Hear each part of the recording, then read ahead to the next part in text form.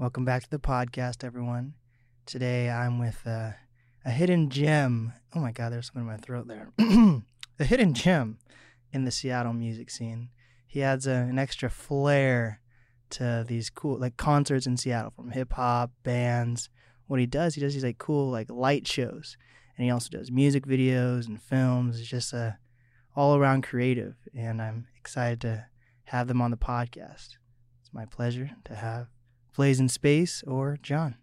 Thank you. Thanks for having me, Blake. Yeah, of course. I do use they, them pronouns, though, on that one. My bad. So tell me about that. What is... I'm accepting of everyone, right? Mm-hmm. But I feel like, for me, I don't go around being like, actually, I'm not black, I'm brown. Right. You know what I mean? So I feel like, especially in Seattle, right? It is a weird thing where it's like a mixture of it being liberal and like a fake liberal. Like, people want to be woke when it fits their needs. Right. But I'm just curious on how they-them culture fits into Seattle, and why it's a thing where I have no problem being corrected, but why it has become a thing over the past few years where people feel like they need to correct someone with that. Oh, I mean, well, let me pull that apart a little bit. Okay. I think in this circumstance, it would be like if I called you Billy instead of Blake. Okay. You would be like, well, that's not who I am. Right? So when it comes to race, where you're like, oh, I'm not going to go out of my way to say I'm white, or like you were saying, I'm this shade, I'm not this shade. Right. That's sort of like apples to oranges? I think I don't know if there's a direct correlation there. Wow. I do think there is something about I think I could say this as being a white person, that I'm aware of how much space I want to take up in other spaces, or I try to be. Okay. And so there are definitely times where I feel like bringing up my pronouns is not the issue at hand. I think it's more in direct conversation, or for me, it's if I just want to be seen accurately, that's my gender. I'm non-binary. I'm not a man. What's an example? What if it was, this is going to be just an exaggerated example as fuck. So if you were talking to just someone at a coffee shop versus if the president of the United States was we need him to press the button right now to detonate whatever, would you correct him the same way you'd correct someone at a coffee shop, or is that situational? Oh, I mean, definitely situational, and to the individual. Not, for example, I don't mind being called dude. Right. Or if someone's like, hey, man, that usually doesn't bother me because I don't feel like they're saying you're a boy. Right. But so if the president says we need him to hit that switch right now, it's I mean, that's up to you, right? How much? Wait. But I think then it goes back to it being more like a name, if they're we need Frank to hit the switch, and you're I'm actually John. Oh. Is it relevant then? Okay. So I think it's only, the only reason I correct you is, you're telling people who I am. This is a safe place. Yeah, hell yeah. No, totally. And I'm happy to talk about it. So, and like I said, it's different for everybody. There are definitely non-binary people who don't want to be called dude. Right. Who, for them, that's being you're a boy. So that's how it's feeling as you're being called that over and over again. Okay. So it can add a little weird thing to a conversation. So yeah, if I'm going to get close to somebody, I'll usually just let them know I'm non-binary, I'm not a boy. So that's if you're going to speak about me and you want to be accurate. Yeah, I want to be accurate. And does that come from a societal change where people feel more accepted they can say that? Or has it always been a thing, and it's just now it's because of social media it's more prominent and people are Well, I think it's definitely education. Okay. It's not that there weren't non-binary people, and there are now. There have always been people that are on different ends of the gender spectrum that don't fit into what being a man means in social construct, or what being a female means in social construct. So there's nothing new about someone saying I'm not a man or a woman, but I have both man and woman qualities to me, and it's a spectrum for me. That's been around for thousands of years. So I think what's new is the education of a pronoun, of changing your grammatical speak. So instead of in the 20s, it would be common to say it. You would be an it if you were non-binary. And that's kind of. But now that's it'd be saying Oriental instead of Asian. It's that they're not an object; they're a human being. Right, so right. they them would be more accurate than it, because it's possessive, he and she is. when it comes to Seattle, I do think it is like it's a safety thing. Like in Seattle, I don't feel that it, in most situations, I don't feel it makes me unsafe to say like, hey, I'm a trans person. You know, which is kind of what saying they, them is. It's like saying like, I might not fit into your like man, woman rules here. But they're different though. Trans and they, them are different. It depends for everyone. Like for me as a non-binary person, I consider myself as a part of the trans community. You know, it's not all about transitioning. But so it's not like a mental thought? I thought like trans, I'm going to sound so ignorant, but I thought trans people usually, it's like a mental thought where they're like, I'm genuinely like a girl in a guy body or a guy in a girl body. But then you're saying you're neither. So how is that trans? Well, because like I said, like trans isn't from like transsexual or transitioning, right? It's a word that umbrellas meaning of gender that's outside of binary man, woman. Oh, so it's like saying like I don't know. Like a trans woman is a woman, right? She says she's a woman. She's a woman. Her gender is up to her. So it's like bicycle. It's not up for me to say you're not a woman, you're a trans woman, right? That would be inappropriate. So trans is just something that you put on, you could attach something to the end of it, or no? Because like transgender, trans man, trans. I don't. Yeah, I mean, I think it's just it's a word that describes a category, not a person, right? Like, can you give like an example, like maybe outside of like race and sex, like what would be an umbrella term? I'm trying to think of like an umbrella term for something that's similar to. Oh, like the trans community? I mean, I think you could say like, like the tennis playing community or something like that. It's something that brings people together to describe them, right? Like people from the South. Oh, that makes people who consider themselves trans. So I would be a person who considers themselves trans, and that would put me with. So it's just it's a group you join by yourself just by being one of those people. But that probably comes. I'm probably not alone there with thinking that it was just one thing, right? Yeah. Well, I think there's. Like, I think there's a hunger for like, where are the rules here? Right? Like you're asking me, like, so what can I know to not make mistakes or that kind of thing?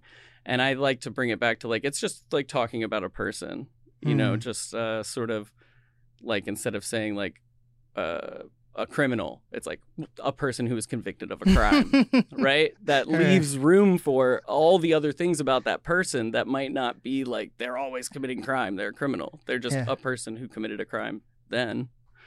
But and it also opens up for the definition of crime, right? Because now we know crime is like a legal thing, so it's not. So I think in that way it would be like saying that person considers themselves trans. You know, it would be in that person's expression of their own gender. What about with like everyone having to do that now, though? Like on job application or social media or like school. Like, why has it become a thing where like I guess you do that with race already too. But I'm just wondering, like, how did it become such a? I'm not even saying popularized, but how did it become such a thing where it's like everywhere now? I think it's about inclusivity and education. Okay. So if there's because everyone says, oh well, there's only he, she, right? So an easy argument to like, why should I give you the courtesy of using they, them pronouns would be, I don't have to anywhere else, right? I go to the airport, he, she. I go to school, he, she. So it becomes very easy for people who find themselves like relating to binary genders, like being a man or a woman, to be like, well, you don't exist.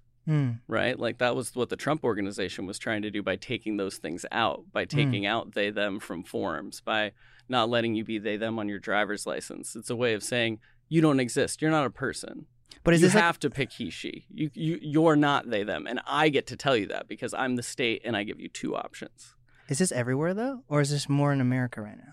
Oh, everywhere. Yeah. Worldwide. Absolutely. And so was this a thing that like, I think for a lot of people, they feel like it happened like overnight. But has this like been a thing that's been like gradually growing for like decades or what? Oh, like I said, thousands of years. There have always been people around the world who didn't fall into these two buckets in the gender spectrum. But I think just like learning anything new, it feels like it didn't even exist. And now it's like, where did this come from? But you just didn't know. And I relate that to my own gender journey, right? Like I didn't have all this language to explain how I felt about being a man or being called a man, right? Okay. Like I never really liked having the name John. It just, I don't know, you don't look like a John. Didn't feel like it called to me. Yeah.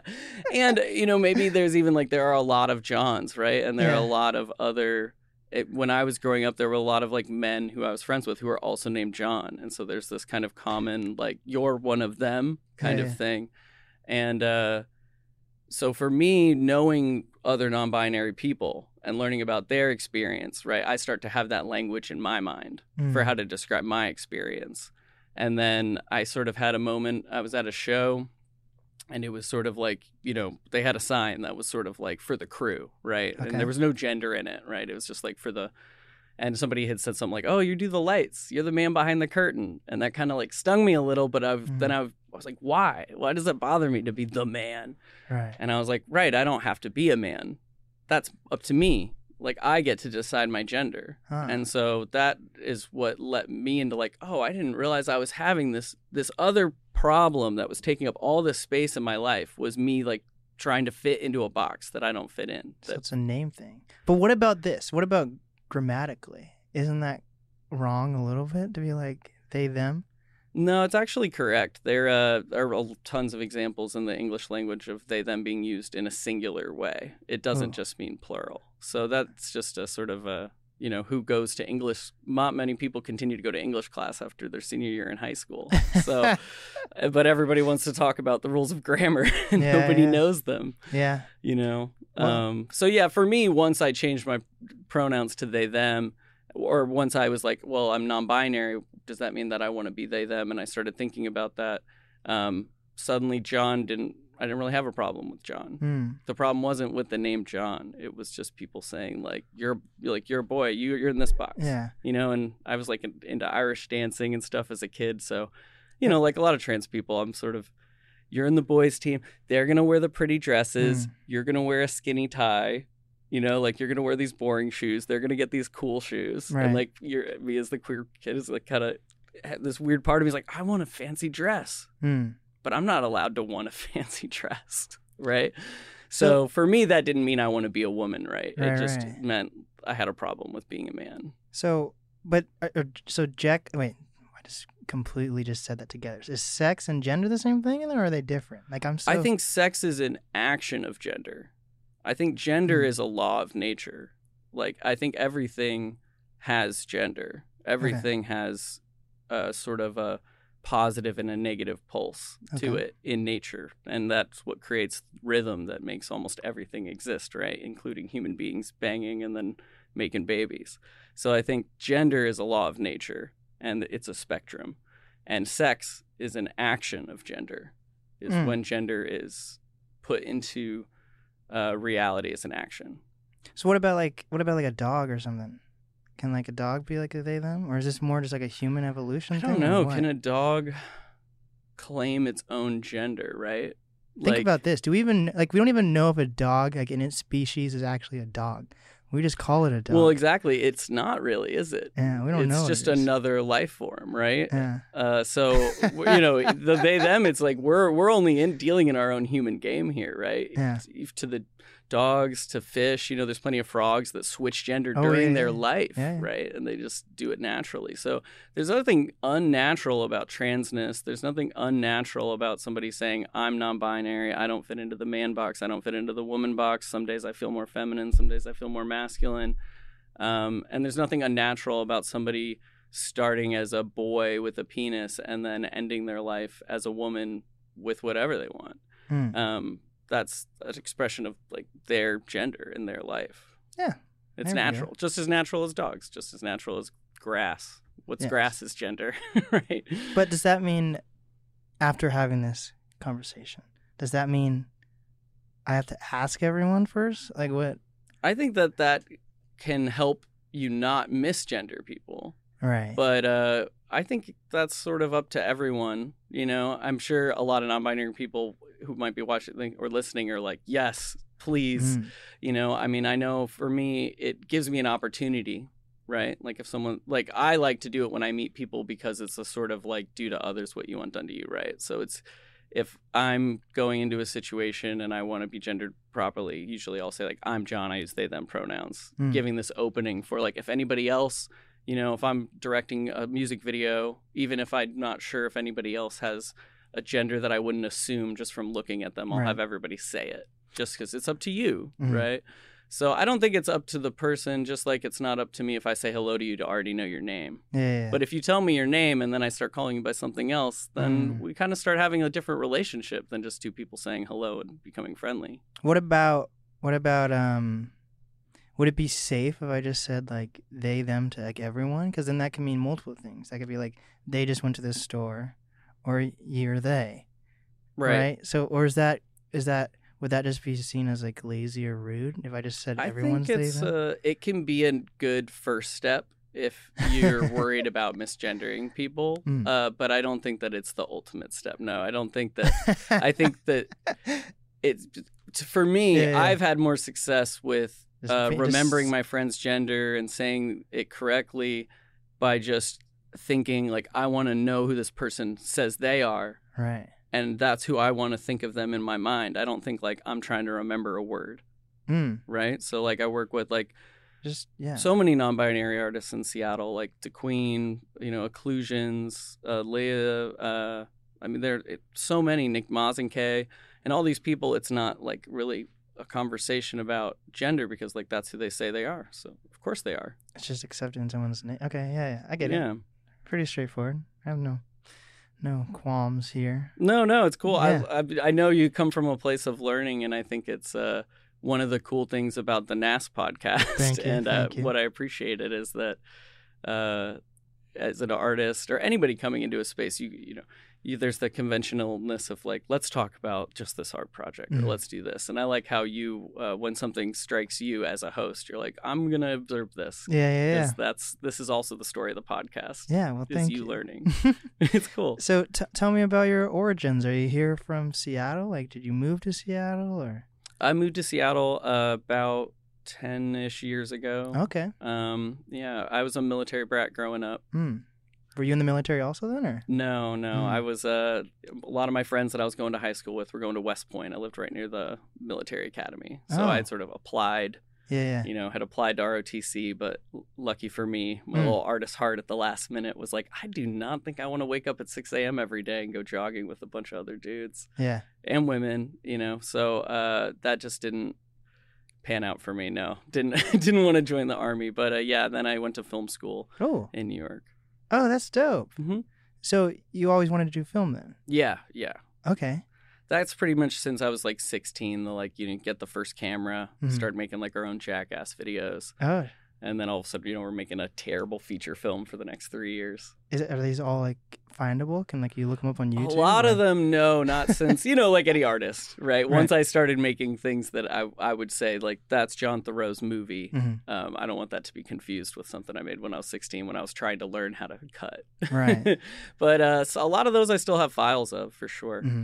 Still hold a little place in my heart. Doesn't that add like a little prestige to someone if they actually go to film school versus just going through whatever city and just focusing on film? Like that probably adds to your resume a little bit more versus... Interesting. I mean, maybe it says more about me that I'm almost envious of folks that do it without the school. Oh. But maybe that's just a me thing of being, thinking of whatever the other person's doing. So like the grass is greener. Yeah. But so for me, I have a lot of respect for people who just are like self-taught, who are just like they're visual storytellers. They just picked up a camera.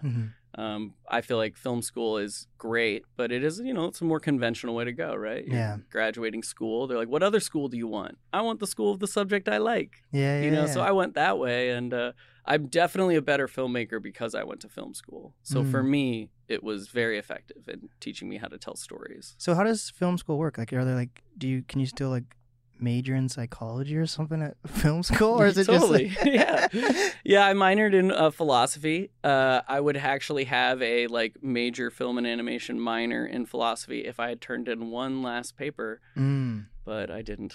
I just decided I didn't care. What? Why not? I feel like I'd be so OCD about that. I had mono at the time. It was senior year. I just remember I just didn't send the email. I even wrote the paper. I just didn't send it. And I have a degree in film and animation, which is what I wanted, but it's just one of those odd. Why didn't you do that one small task? You could have this other thing on your diploma. Damn. Wait, so with the animation part, what can you do? Like, can you do like cartoons or like claymation or what? For sure, yeah. Did cartoons, did stop motion, claymation, for sure. Now on Weird at Night, a Twitch show that I co-produce, we do that's sort of come back. Mm. Where I'm more of a live action filmmaker, but I did do animation in film school.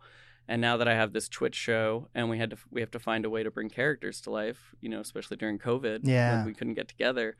So I started animating little cutouts of people and making little cartoons again. That's dope. Yeah, dude. I was when was it? Yeah, when I was my tour, my podcast tour. The whole goal, and it's weird that I just recently remembered. My whole goal of my tour was to like create a TV show, and I kind of just put it in the back of my mind and kind of forgot about it. But like, have you seen The Midnight Gospel on Netflix? Oh yeah, like Duncan Trussell, like that whole like, oh, that's one of my favorite like podcasters and like just creators. And basically that show is just his dialogue from his podcast put into like show for the characters' dialogue. And I wanted to do something like that, similar to, but for like my podcast, which was more focused on artists, right? Because he occasionally has artists on, but it's mostly like philosophers or authors or whatever it is, or just crazy. He has some crazy. What I saw reminded me of like sort of like a almost like D&D kind of come to life. Yeah. Yeah, definitely that sort of, there's some subversive deep philosophy going. Yeah, and I wanted to make one like that, but like focused on like art, like hip hop or whatever type of art medium.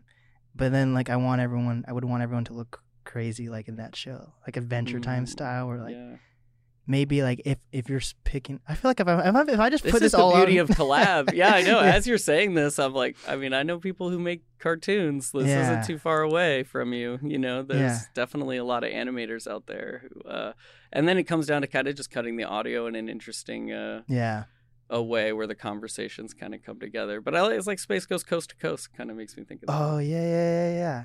Dude, what happened to like Wallace and Gromit and those type of shows? You don't even see those. Right? I guess Robot Chicken. Oh yeah. Oh, that's true. I love Robot Chicken with a passion. That's one of my favorites.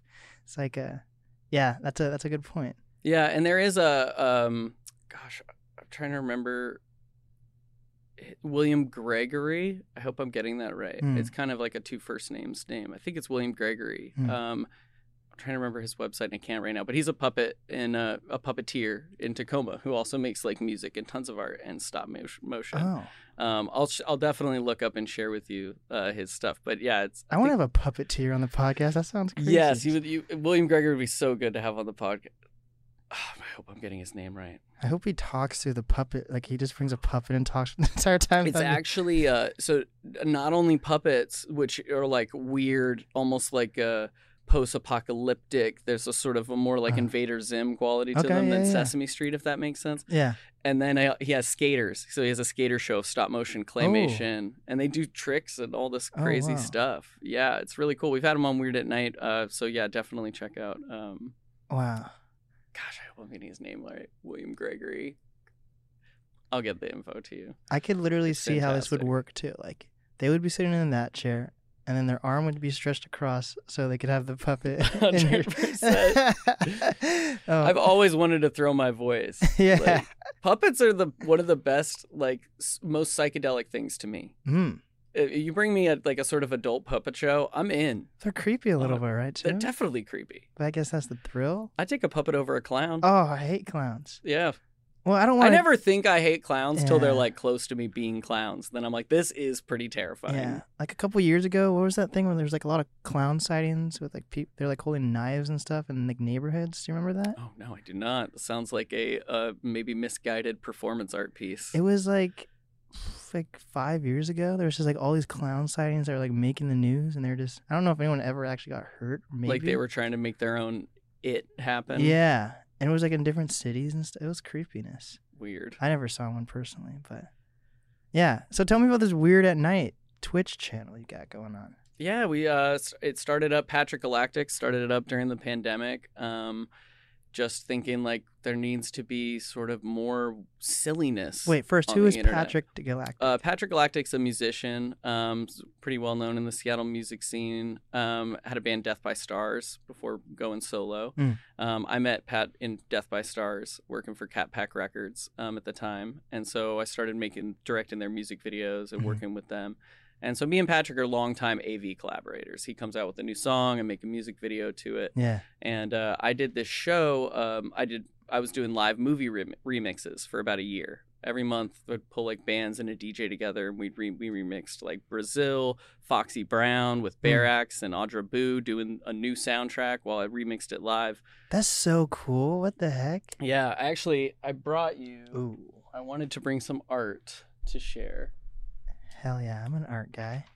Well, I try to be. So I brought you a poster from that show. Ooh, I feel like I'm on like Nardwuar now. Or something. And part of the reason I brought that is... Look at this, guys. During my... After COVID... That's so cool. I stopped doing this, but I used to collect a poster from every show I did live visuals at. Really? So I've got like 200 posters here. Oh my gosh. And one of the cool ones from that Foxy Brown show... You got Audra Boo and Matt, the lead guitarist from Barax. Whoa. And myself. That's dope. That signed the movie poster. But yeah, I know you do a freestyle at the end, and I was like, I'm bad at coming up with words on the fly. I better bring some visual aids. yeah. Like to share art. So in the spirit of Weird at Night, I wanted to come share some of this art, so we can get into that if we want to. But I did doing on the movie remix thing. COVID happens, so we were gonna remix 2001: A Space Odyssey next. It would be 2020 Space Odyssey. That'd be crazy. And Select Level and Gems were gonna redo the soundtrack live, and they're incredible bands. And so when we couldn't do it, we had to do it on the internet. And so I sort of just created a sort of live stream, and we did a live stream. And when Pat saw it, I think they had that sort of little light bulb went off, like, we need more of this. It was just weirdness for an hour, unexplained, right? So people would come in and be like, what's happening? It's like, no explanation, just you in or you out, you know? And if you stay in long enough, you'd be like, oh, is this 2001? Oh, are they movie remixing it? Is this different music, you know? So Weird at Night was started based on that sort of Dada, surrealism, late night cable access television concept of like, you just flip the channel on and it's just something weird. It's a puppet show. Right, and they're saying the F word. And you're like, what? That kind of thing. That's what Weird at Night is. That was the genesis of the idea. So you actually like throw like actual movie clips on? Okay, and I guess you could do that because like Twitch. A lot of people play video games on Twitch, and I don't feel like they have the rights to that video game. So I guess that makes sense. Yeah, on Twitch I can do the movie remixes in live stream form on Twitch. I obviously can't do it on Facebook or YouTube, or when I have, they get taken down immediately, which is fair. It's for me as a VJ, it's like I don't want to own anything that Disney owns, right? I just wanted to fuck with it for a night. What's a VJ? If they want to take it down, that's fine. Video jockey. Oh, it's like a DJ but for videos. And is this like a thing you made up, or is this like a thing? This is a huge thing. Yeah, it's a worldwide profession. Yeah, like if you go.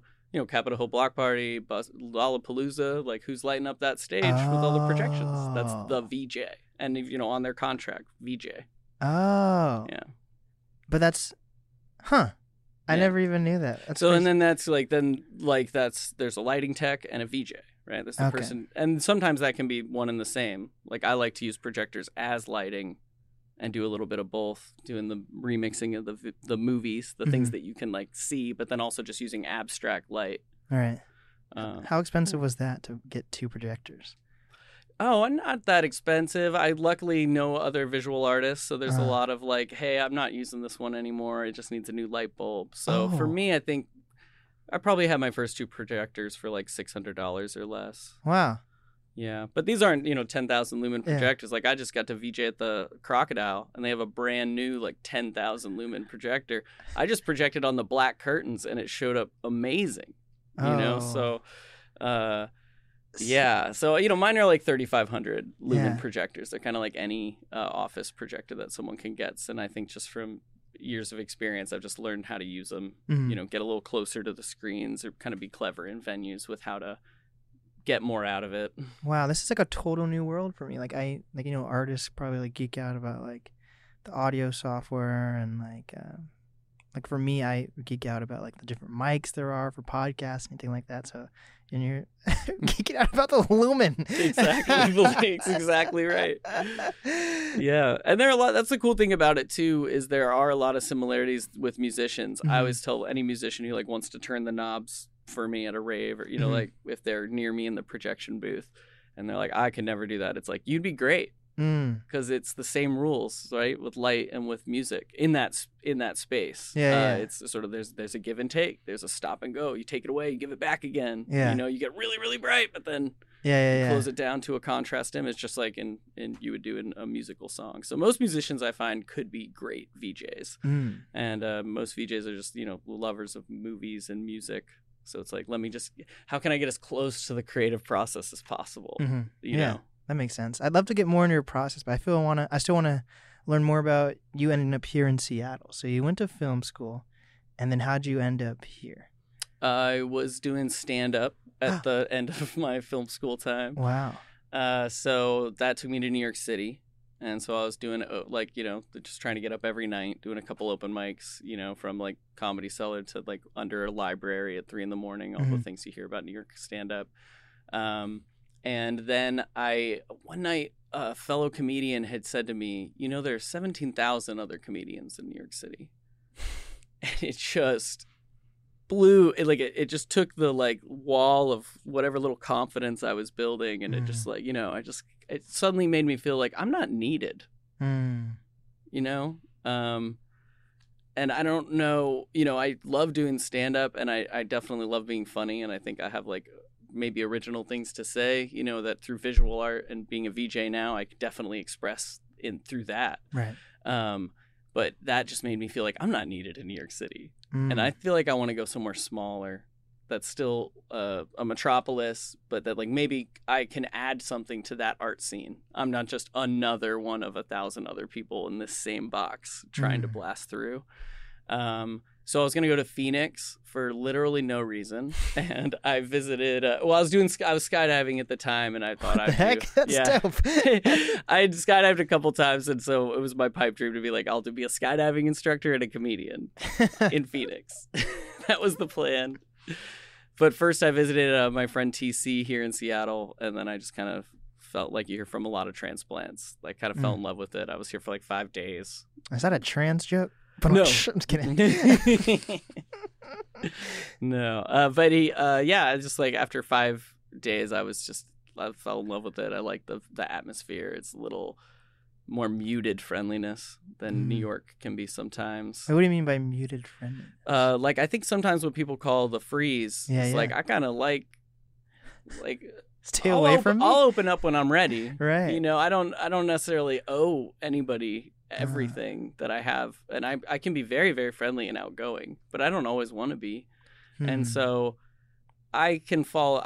Sometimes I think Seattle fits for me in that way, where like even though I'm really outgoing, I'm also very anxious. So I'm not, I can give a lot. I'm not sure how much I can take of all this social energy sometimes. So sometimes I like that sort of mutedness in Seattle, where someone can be like, yeah, we talked about the weather, we'll never see each other again.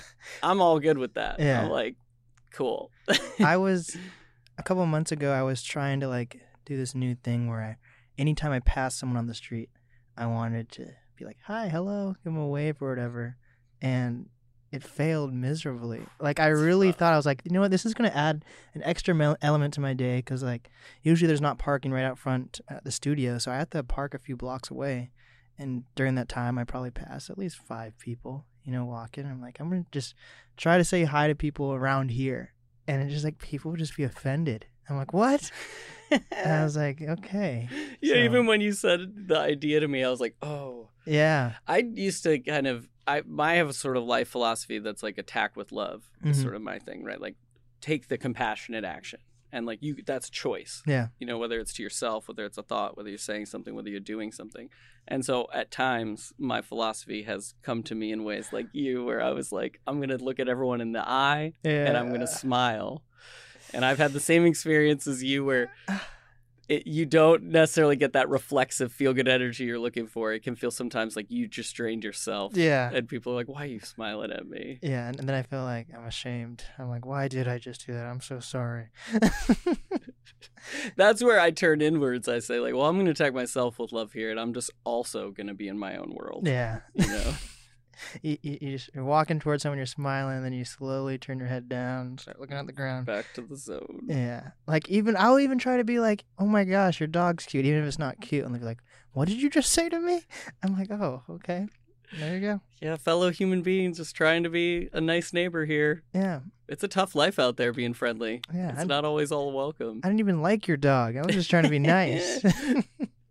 So what was your first experience in the Seattle music scene then once you moved here? Seattle music scene was house parties. Okay. You know, got a day job working at Pagliacci's, and I met a couple musicians who were throwing a party, Maddie Levine and Eric Sanchez, who I'm still friends with, and they were doing this thing called Cat Pack Records, Little Red Cat, just sort of DIY. Is it still around? No, we're all still making art, but we just kind of like outgrew the project. Got it.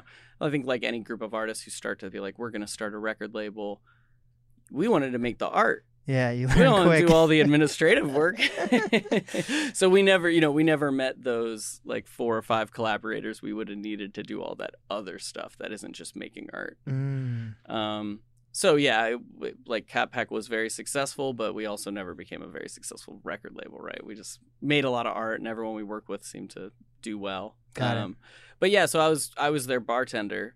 I was just like, I'm friendly. I'm trying to be a comedian. Wait, so you've been a bartender? I've done literally every little small job. A lot of them. Yeah. Wow. I mean, I always thought, ever since I was a little kid, honestly, like, be as many people as you can be before you die. Wow. You know, you get one.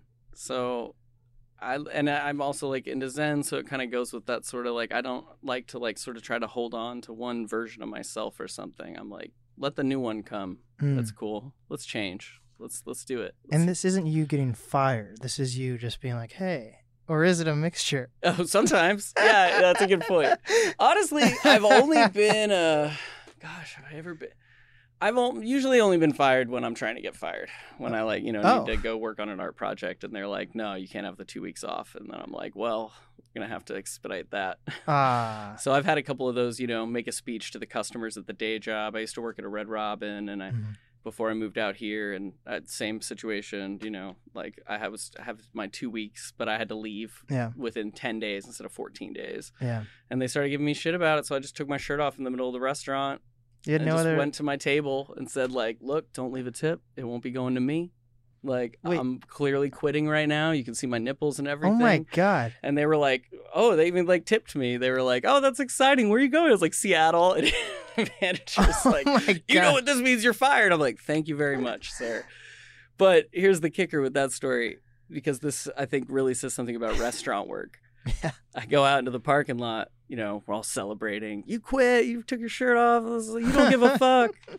And we're smoking weed, and the manager comes back out and is like, John, well, that was really dramatic. Is there any way you can come in for a shift tonight? We're shorthanded. No, man, you just fired me. That's funny. But so restaurant work, right? Yeah. Like the person who just got themselves fired, you're like, but can you just one more half shift, just a little more work? That's craziness. Dang. But yeah, so I was their bartender, and while I was working at Pagliacci's and being their friend, and so I got to see the bands and meet all these different artists, and then of course it was only a matter of time before it's like, what, you went to film school, you know how to use a camera, we need a music video. And then so that's kind of how I started with the video and the art scene, is making music videos for bands. Dang. I always hear about these like house parties and stuff. I've never been to one. It's also COVID, I guess. But like, I hear a lot of artists met each other through like house shows and stuff. I've been to a house party, I guess, but that's not a house show. Have you been to even a house? I've been to house shows, yeah, where the house is the venue, yeah. Dang, and they're trying to represent it that way. It is pretty cool. Yeah, I mean, at a certain point, there's this great art walk down in Tacoma that they used to do down near UPS, where it was like, just houses turned into venues. What? And it was like one night a year, and it was just like a crazy party. You'd go to every house, see all this music, and then it ends in a rave. What? Is it COVID, or is it just people are... I think COVID stopped a lot of that, yeah. Dang. And I think it's also like depends on what, which artists you're following. I think a lot of that goes back to like college, a little more closer to UW, like UPS, so I relate that a little more closer to college, where people are more ambitious to be like, no, we're just going to turn our basement into a venue. Yeah. Not that any sort of academic college going needs to happen for that, but they seem to happen near college towns. Yeah, I was making fun of Action S because I was like, they're like in their 30s. I was like, is it acceptable for you guys to go to house shows anymore? And they're like, you You kind of have to decide for yourself. Kind of hitting a sensitive nerve there. You know, it is funny, though, that does come to mind sometimes. I mean, I'm 34 and, you know, done a lot of shows and a lot of different experiences, you know, and so I've had that a couple times where someone wants to work with me and it's a house show. And I kind of have. Are your parents home? Well, and in my head, I'm kind of like, well, John, you just did the Kirkland Performance Center, like, yeah, should, you know, there are like 5,000 people there, where like you should probably like not do like a house for 10 people or something. But I also like love art and I love doing it, so yeah, it really just depends on if the art's going to be good and if I think that it'll be safe. That's the main thing with being an artist. Going to a house party. Yeah, is the gear safe? Yeah, 100%. Is the gear safe? Is the money on point? Then fine, no problem. Yeah. So you started doing music videos and shows. How did you get into this blazing space light stuff? That was actually I had the poster for the first show. Oh. Crown Hill Repeater. The Spider Ferns? I've never heard of those guys. Yeah, the Spider Ferns are still releasing music. They're badass. They What happened to Kremwork? Common collaborators with me. Yeah, so my first VJing experience was at Kremwork in that basement. This was when it was pretty new. It was 2014. Whoa. So I made a music video for an electronic music artist who's going by WMD, but now they go as Ivy. Okay.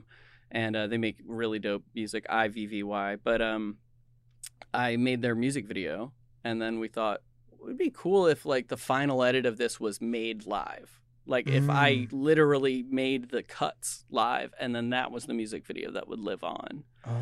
And so that's what we did. I recorded my VJ performance and then that became the video. Wow. And then just like you were just learning about VJing, that's what happened to me where I was like thought, oh, I just did something new. Mm-hmm. Ooh, I just kind of invented something. You know, I started to get that like big headedness. So like I made a music video, but I did it live. I'm such a badass. And then I, you know, did a little research and immediately realized I'm this tiny little fish in this huge ocean of the world. And VJing is this, you know, huge art form. It's huge in Poland and, you know, in the Czech Republic. Like this, it's a well-known art form to take images and mishmash them and to be the person at the dance club doing that part. And so that, you know, really opened up my ambitions to the possibilities of VJing, where I started to appreciate just a blinking red light. When before I might have been like, oh, it's just a blinking red light. Look what I can do with a movie, right? And I started to see the connection between, but the blinking red light at the right time, that's the art of a good VJ. So do you know, like, are there, like, top VJs in the world? Oh, do you absolutely. know them? Like, know their names or at least? Or? I mean, there are definitely people that I'm fans of. I keep it more local with who I, like, keep to my mind. I've definitely watched, you know, podcasts with world famous VJs on them and people who've done like a Montauban show and people who do Flying Lotus concerts, you know, where it's like a 3D box that falls apart on the stage. Oh, yeah, that's wild. So there's a lot of amazing VJing to out there. And they're definitely world famous VJs. I think the more, you know, as I'm sure you're familiar, I mean, I love dance music, but I don't necessarily love like EDM culture. So it's kind of similar with VJing. So I think like the world famous VJs are usually not my style. But don't you look like, for me at least, like if you're trying, I don't actually know what your overall goal with VJing is or if you're happy where you are, but for me, I feel like I always have to, I watch, not only am I like a fan of like these other podcasts, but I look at them to be like, they're also kind of competition. I should see what they're doing to see how I can grow with my own podcast. You know? Oh, 100%. And yeah, no, I definitely, that's why I would be watching that interview. It's just and I've met some VJs recently who did that circuit, who sort of like did like Lollapaloozas around the world. And it wasn't creatively rewarding for them. Because they were just doing, you know, kind of standard, like keep the lines moving, like make it trippy, right? And so they were telling me that like they see what I do is like something more organic because it's like I'm talking to the artist, we're song by song. I'm thinking like of these themes. How can we change the room to make us feel like that? Where when you're dealing with like a Lollapalooza stage, sometimes you're just like, just keep the visuals trippy to match, you know, to make it feel like a big deal. That's not always like super artistically rewarding. So yeah, there's kind of like a lot of different ways of VJing, but especially in like dance music and rave culture, like just like their famous DJs. Yeah, they're absolutely like world class VJs who just. Wait, so a laser show? A laser show is a VJ too, or no? Could be, yeah. I'd say like if a laser artist also mixed and matched with like some sort of formative imagery, something that you could like sort of project on a canvas.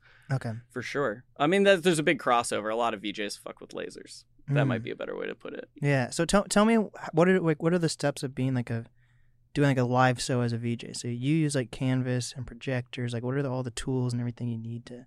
Sure. I mean, probably starts with a program nowadays. I mean, but you know, like I was saying, it's not like a new thing. Like Pink Floyd, right? Like they have these slide projectors that were just doing the liquid light visuals.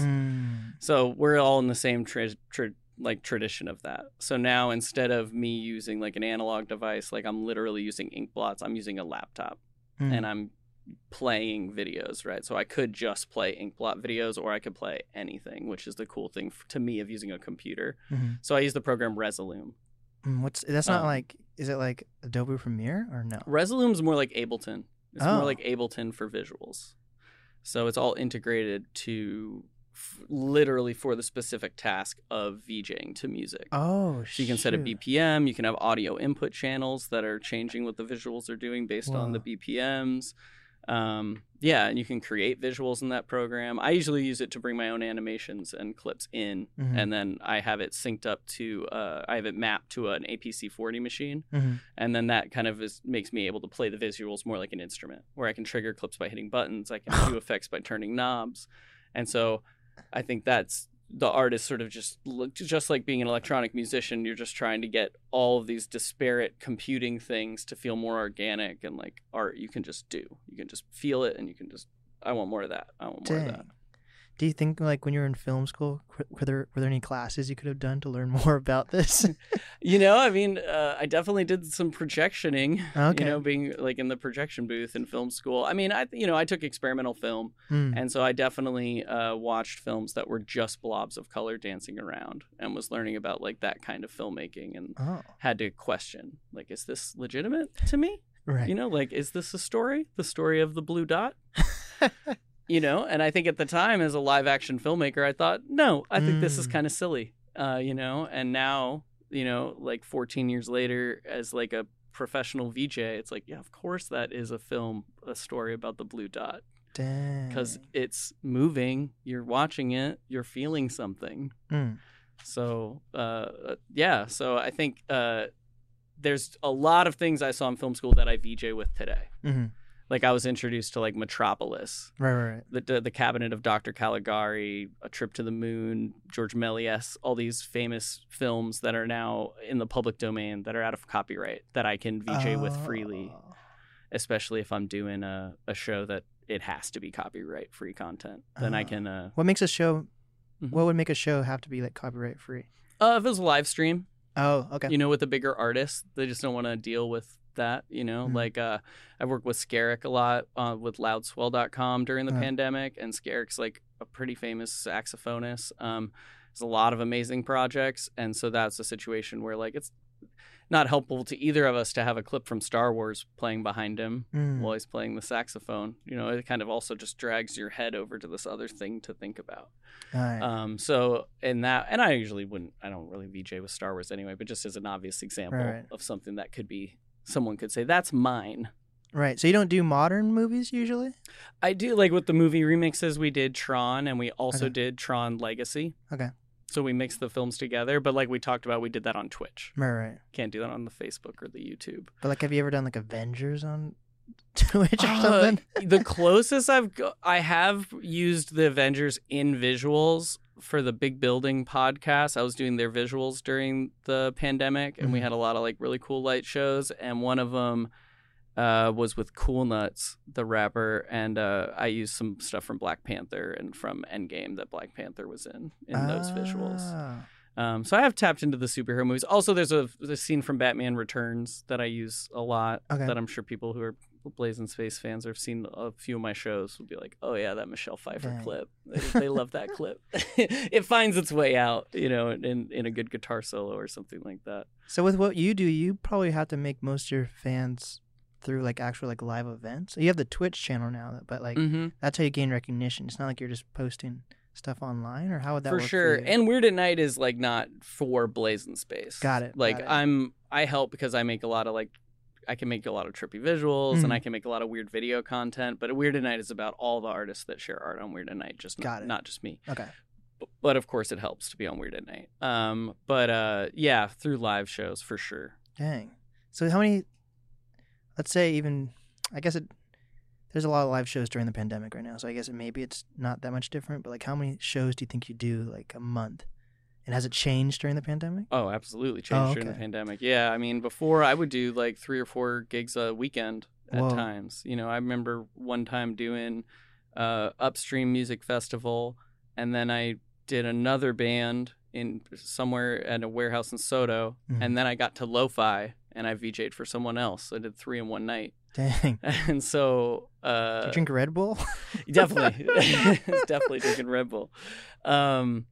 So yeah, I mean, I've definitely done over like 200 shows now.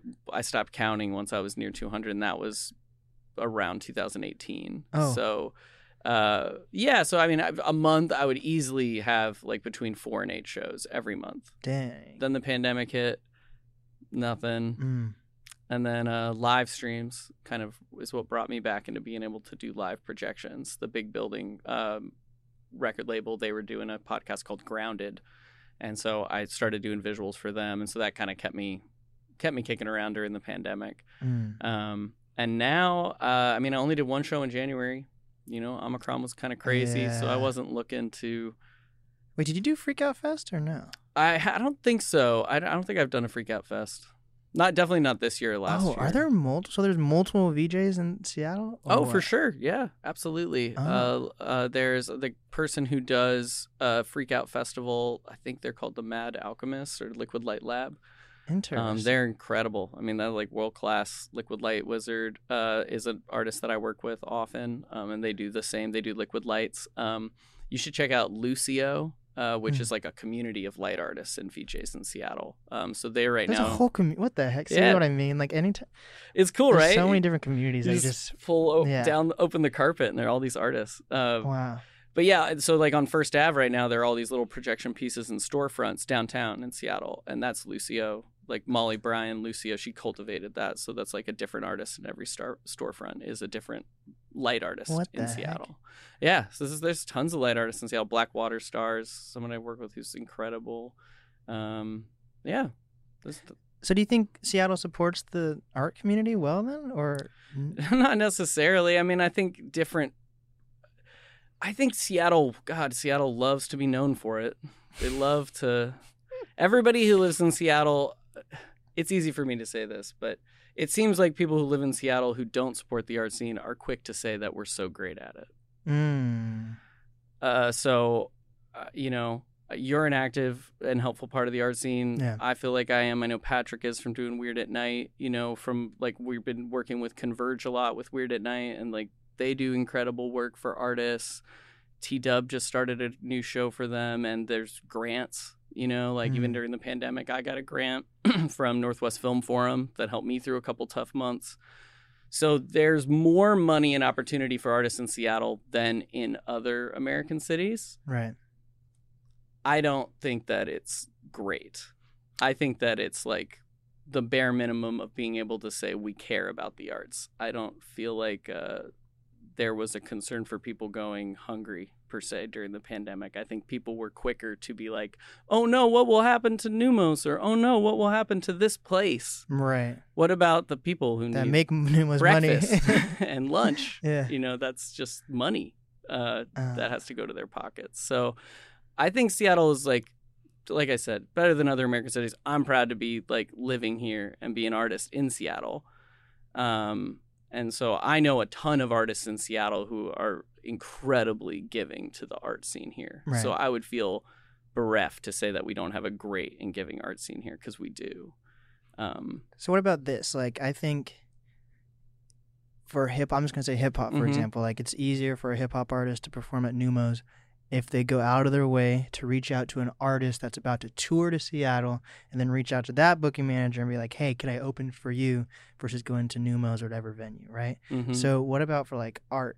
Like, do you think some like out of town artists would have an easier time getting like an art installation somewhere versus someone from Seattle? I think in the same way you described, there in a lot of different disciplines, it's probably the same. I think as far as like light art goes, there's I mean, you know, like I was bringing up Lucio, I do feel like there are a lot of opportunities for light artists where people look locally before looking elsewhere. But I totally hear what you're saying of like, I used to, as a filmmaker, I feel that way. It's way easier for a filmmaker from LA to get money to make a movie in Seattle than for a filmmaker in Seattle to get money to make a movie in Seattle. So it's interesting. The city, it's weird. I feel weird saying this city because it's like, who specifically are we talking about, right? Easy for me to project that onto somebody. Yeah. But I do get this vibe of like, we don't treat our own superstars like superstars.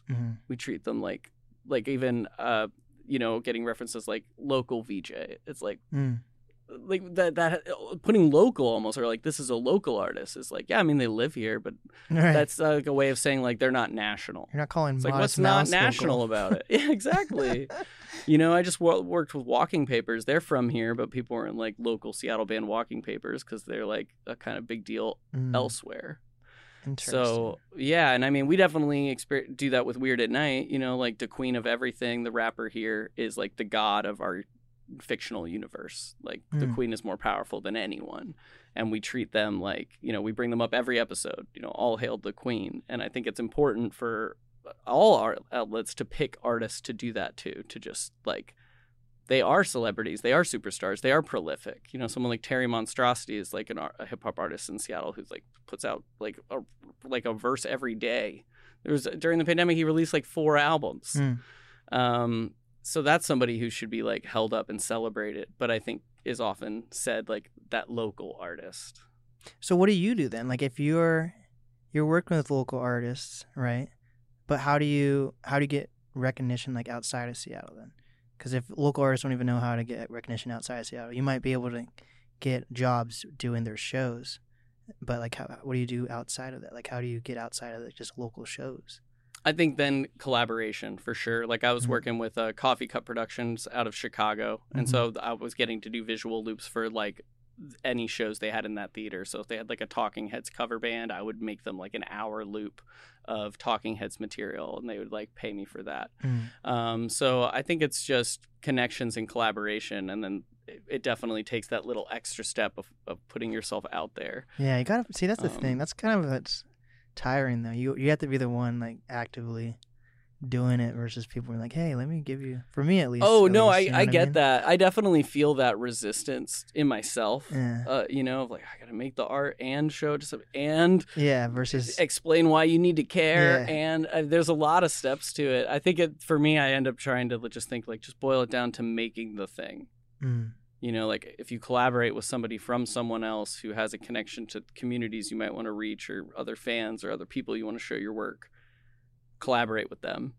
That's the best thing you could do. So that's kind of what I try to do anyway. Like with Walking Papers, I had a friend who knew them and who said they were looking for a projectionist, and I just had this feeling of like, well, they might be thinking of me, but I should probably like think of what I would do and like present it to them. Right. And nobody said like, this is what you need to do to get this gig. Right. But then like, I just took that extra step, and they're like, well, that sounds great. Let's do that. You know, so I think it does take like putting yourself out there as a Seattle artist if you want to get recognized somewhere else. And I mean, I think around the country, people think Seattle's cool. Yeah. It seems like they do. Yeah. when I talk to other people from around the country. So yeah. I agree. I think there should be more national outlets looking to Seattle to pick artists from here. I mean, Shayna Shepherd would be an example of somebody who popped recently. Yeah. It's a weird time, but I think people are taking the right steps as of lately. You know, Who knows? People are trying to be better. It's good. I mean, it raises, like, a higher tide rises all boats, right? Yeah. So if everybody's saying, like, we need to be better about artists and we need to uplift other artists, even if half of those people are full of shit, it does raise an expectation. Yeah, I agree. So with you being like an artist, like I feel like when I first started the podcast, I feel like I started using artists as like just any, like it could be music, whatever. But I feel like you're like a genuine, like when people think of an artist, like you're an artist, right? So like, do you want like your work in museums at all? Or like, how would that? Sure. Like I think that's installation not or- something I thought I could want, Really? in a way, or not an arena I thought would be available to me as like a filmmaker. It's like, well, you're trying to get, you want to be eventually showing in the Regal or an AMC, right, or Mhm. something like that. But now, having been a VJ and create visual installations, Yeah. and I know artists who are like my friend Preston Singletary is like a world famous glass blowing artist, and he has this amazing band Kuik. And so seeing him have his work put in a museum, it sort of like shows me like, yeah, right, you're an artist, you make something, and just like any gig, it's just a gig. If the museum says like, wow, like I built a light box with this artist Tondui, who makes amazing electronic music in Seattle, and it's just like it's a box, and then I mapped it from the inside, so it's like glowing, and it's like the idea is that it's almost like a monolith that's changing locations, and you can see into this other dimension. And so we just started popping it up. Like we took it to this rave, and then somebody was like, oh, well, we're having an event, we need art installations. So we just applied ours, and they're like, great, we'd love a light up box that does that. And so in the same way, now I can see that pathway to actually having my art in a museum would just be the museum, just like Sam with the infinity rooms or anything like that, saying, this is an experience. We would love to pay for your experience to live here for a few months. Dang. And I would be totally down for that. It'd be another gig. Yeah. Do you have anything like that you're like? Do you have like a masterpiece you're trying to work on, or do you focus more on shows, or do you have like an installation that you've been thinking about for like years or anything like that? Definitely yes. Yeah. Like as you started to say, I was like, not that I'm ready to talk about Blake. No, I've been thinking. As a filmmaker, I'm always writing scripts and stuff. Mhm. So there's always the director mind in me is never satisfied without that, being able to do one of those art projects. So to talk vaguely about it, recently I've been thinking more and more about pulling all of these different collaborative elements that I'm attached to together. Yeah. I know incredible electronic musicians, I know incredible actors, I know incredible dancers and drag artists and makeup artists, and I work with all these incredible bands, and I know lighting designers with great equipment. And I think there's something specific that can happen with all these people together, whether it's a film, whether it's a virtual reality experience, whether it's a film that's partially a virtual reality experience, where half of the film you go into VR, and then you come back out and maybe we've changed the lights in the set. Oh shit! Yeah, dude, that'd be crazy. Yeah, so there's definitely that.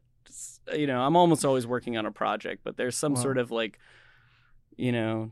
creative voice and like down the black hole of ideas that's like, hey, I'm here. What if we do this crazy ass everything thing? Wow. So there's that's the greatest thing about collaboration, right? It just opens up all the, from working with Cameron Tondui, like they make music, but they also do like structural design, like architecture. So, it just wasn't on my radar to think like, I need to work with an architect to make my trippy visuals cool. Right. I just never thought of that. Right. And then they showed me like, they invented a space that couldn't necessarily exist in real life, but it can exist in this program. And, we send the camera through it, and then we added visuals to it. And it's like, holy shit. So, I think it's like you got to collaborate with people to keep opening the scope. And so with that little masterpiece idea, I'm like, I don't even know if I'm ready to birth that baby. Yeah. But I can feel her. She's kicking. There we go. So with like your experience being in school and just being an artist, like, and you're talking about collaborations, how do you go about deciding if like and art's relative also, but like, if it's your creations, how do you decide if someone's just not a good fit? You know, like how do you know if someone's not it's kind of intense to say, but some people are just not a good actor or not a good fit for your thing, or like maybe even like a certain gig you might think these artists might not fit well. Like how do you go about deciding that? I think for me it's about feeling, right? So I don't think it's like, I don't think it ever should have to come to like, I don't think you're good enough or I think you're bad. I don't think that's helpful. Yeah. Correct. I think it might get what that person needs. Like, I need this actor to know I don't want to work with them. Telling them they're a bad actor, we'll do that. But I think that it's more about feeling. So I just stick to talking about that. So I think if someone sends me a song and they're like, would you want to do a music video for this? How much would that cost? And I listen to the song and I don't like it. Like, I just tell them like, I listen to it. And, usually when I hear like something that I can connect to, like I know there's something happens. Like I start seeing it and I didn't. And so that doesn't mean the song is bad. It just means someone else should make the music video. Yeah. Because it will be a better music video if someone makes it who likes the song. Yeah. And the specific example that I'm drawing from, this person reached out to me again with a different song. And then I loved that song. And then we did make a music video for it. So I don't think it's helpful to say no too strongly.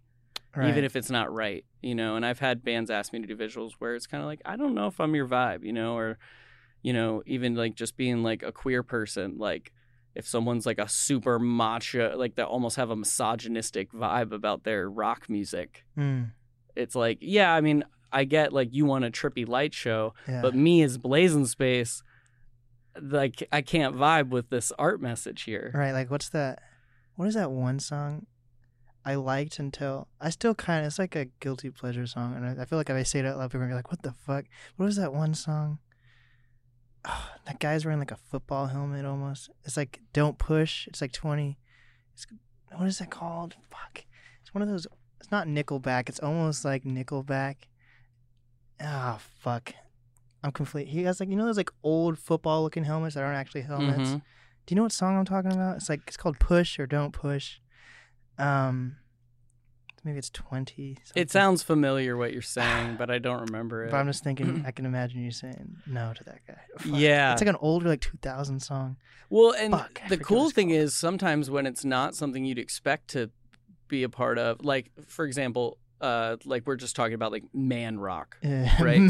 Man rock. Like, which, not to make anybody that I put under this umbrella mad, like I'm just saying like you're men who make rock. So like, let's agree to that window, right? If I'm accurate about those people. But in like a band like 10 Miles Wide is not the type of music that I listen to on my Saturday afternoon at the beach. Right. But they asked to work with me and I was like, like, all their advertising and everything seems sort of like man rock. Right. But then I listened to the music and I kind of like ended up listening to the album twice in a row.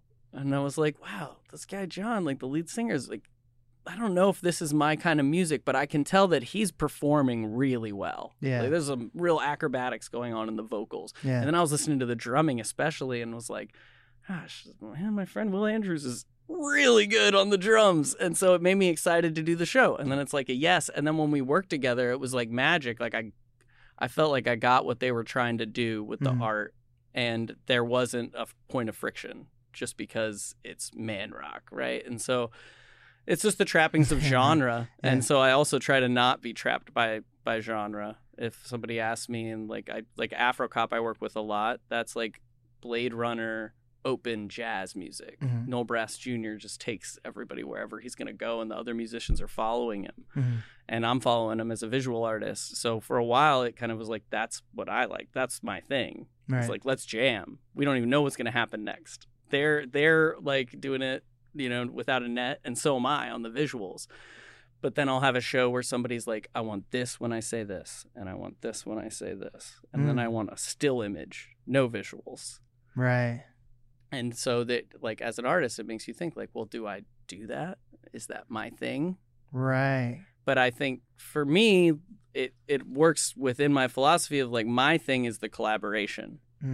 There are no like hard fast rules to it. Right. So it's also kind of like a client, I guess. So you kind of have to follow, or how does that work for you? Once you say yes, yeah. Like what would be the point in going up swimming upstream if it makes the show worse, right? If you're doing something that they don't want you to do. Yeah.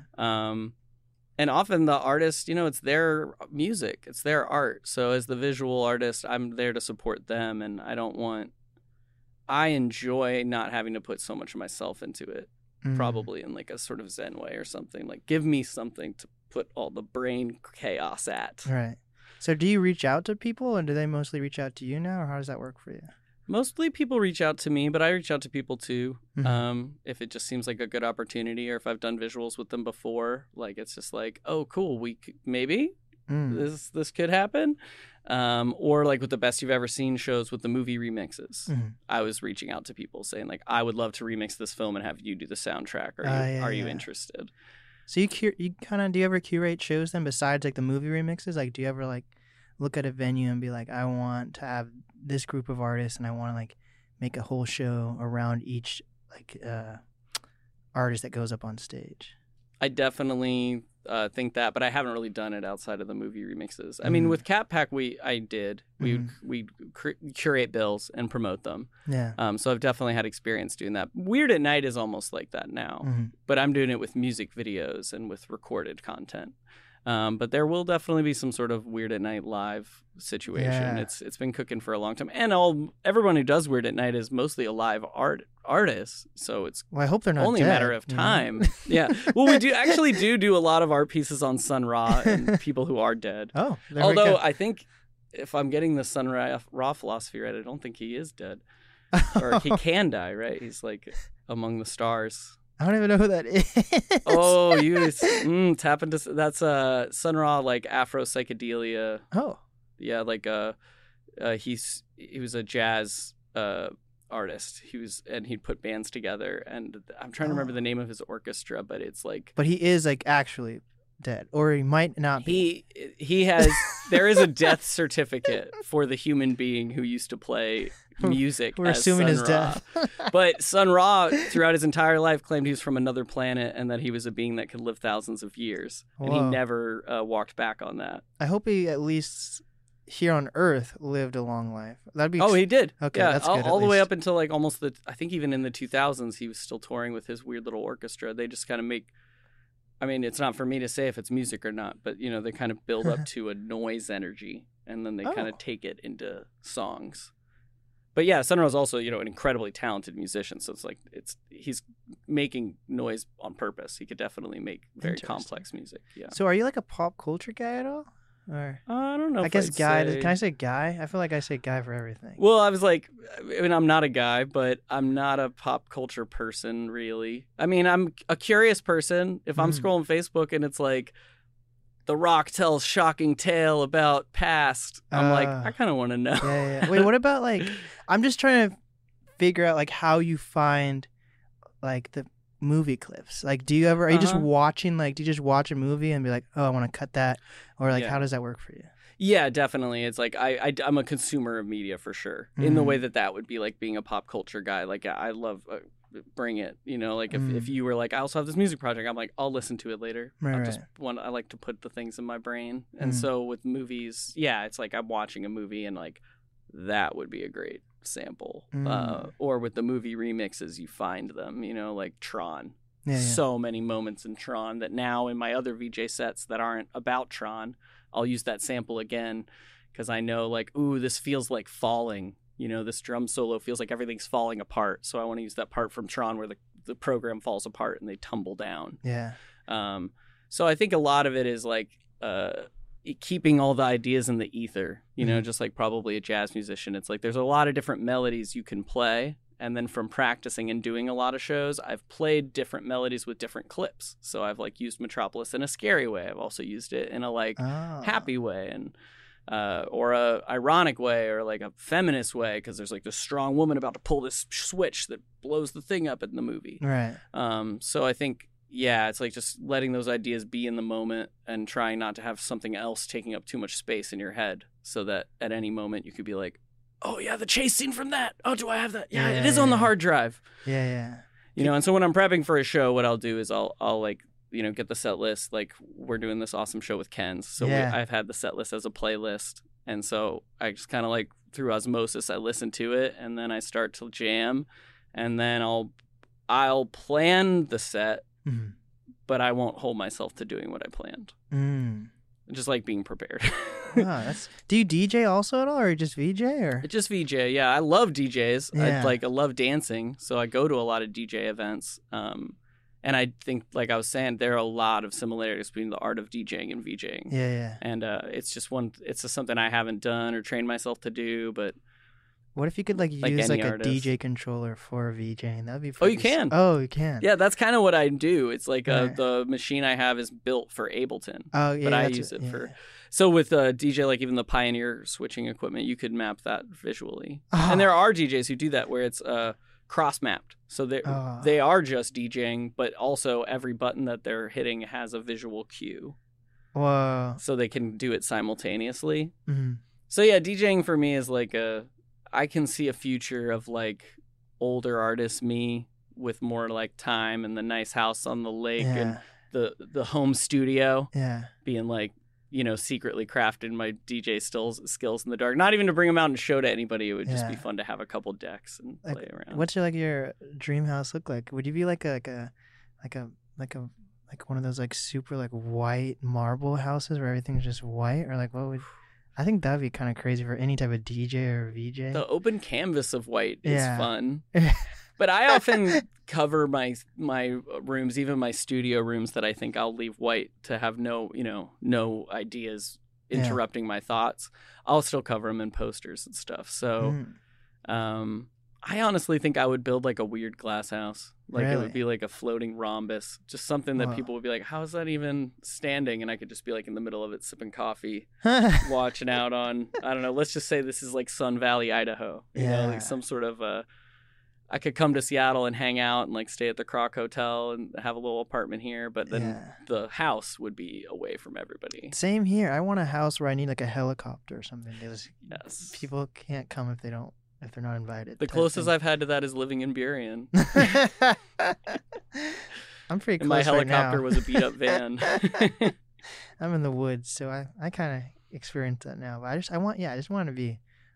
I like being in Seattle and then just leaving after I don't need to get away from everything. That's one of my favorite things about living here is like in New York City. The other reason I didn't enjoy living there is like if you want to leave the city, you're waiting in an hour of traffic on the George Washington. You can do it, but you got to wake up at 6 a.m. if you want to go for a hike and not deal with a lot of trouble. Yeah.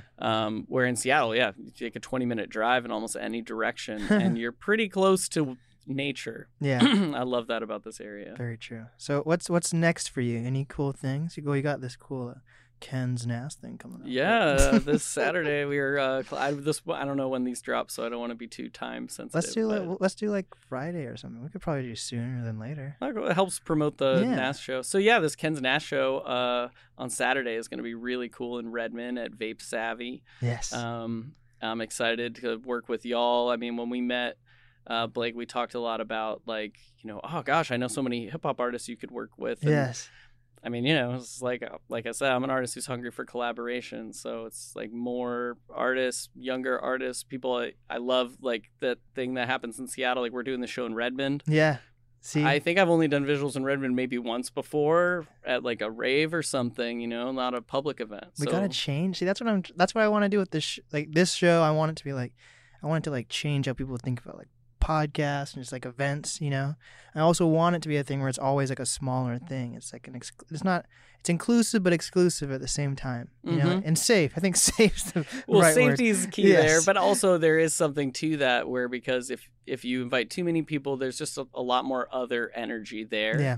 That like if there's live music, you're not going to hear that energy because the music's taking over. Yeah. But if you're doing a podcast too, it's nice to have people who like. You learn about this artist, you kind of get a sense of admiration. Yeah. Like I'm sure we're going to learn a lot about Ken's. I'm sure by the time that the set starts, we're going to be looking at him and being like, we're thinking of his family history. Yeah. Some of the rap verses, we're going to like know what the fuck he's talking about exactly. Yeah. And that's just going to make the whole experience like more organic and lasting for everybody who was there and for everybody who experiences it on the internet. I'm happy we connected, man. Yeah, me too. Fuck, I'm not gonna say man. I'm so bad at names and everything. So I apologize. Yeah. Hey, I mean, you're also like you fucked up. You apologize. You're still kind. Vibe hasn't changed. No problem has happened. There we go. And as like a stoner for like 14 years steady, it's like the dudes and the man's fly. For Blazing Space, I don't feel misgendered on it. And I know how reflexive it is because I say it too. Yeah. But just to say the other things I have coming up are I've got an Afro Cop show at Vito's, which will be really exciting because that's my return to collaborating with them there for the first time in 2 years. Whoa. And we used to do a Saturday show every month at Vito's. And what's special about these shows, anything can happen. Band doesn't know what they're going to play. I don't know what visuals I'm going to show. We're all coming in empty and just with what our skill. So it's going to be a lot of fun. And Vito's is a beautiful, dark environment for light play. On February 26th, Forest Ray Records is having a festival at Belltown Yacht Club. That's going to be the first time Belltown Yacht Club opens up their stage for a big event since the whole pandemic time. So that's going to be really exciting. Can't wait to light up Belltown Yacht Club and projection map the famous BYC. And then on March 12th, Lookup Fest Portals is taking over Rendezvous, and that's going to be a big experience. I'm going to do a lot of Blazing Space tricks are coming out of Portals. Hell yeah. Well, what is some final advice you have for up-and-coming artists, creators, influencers?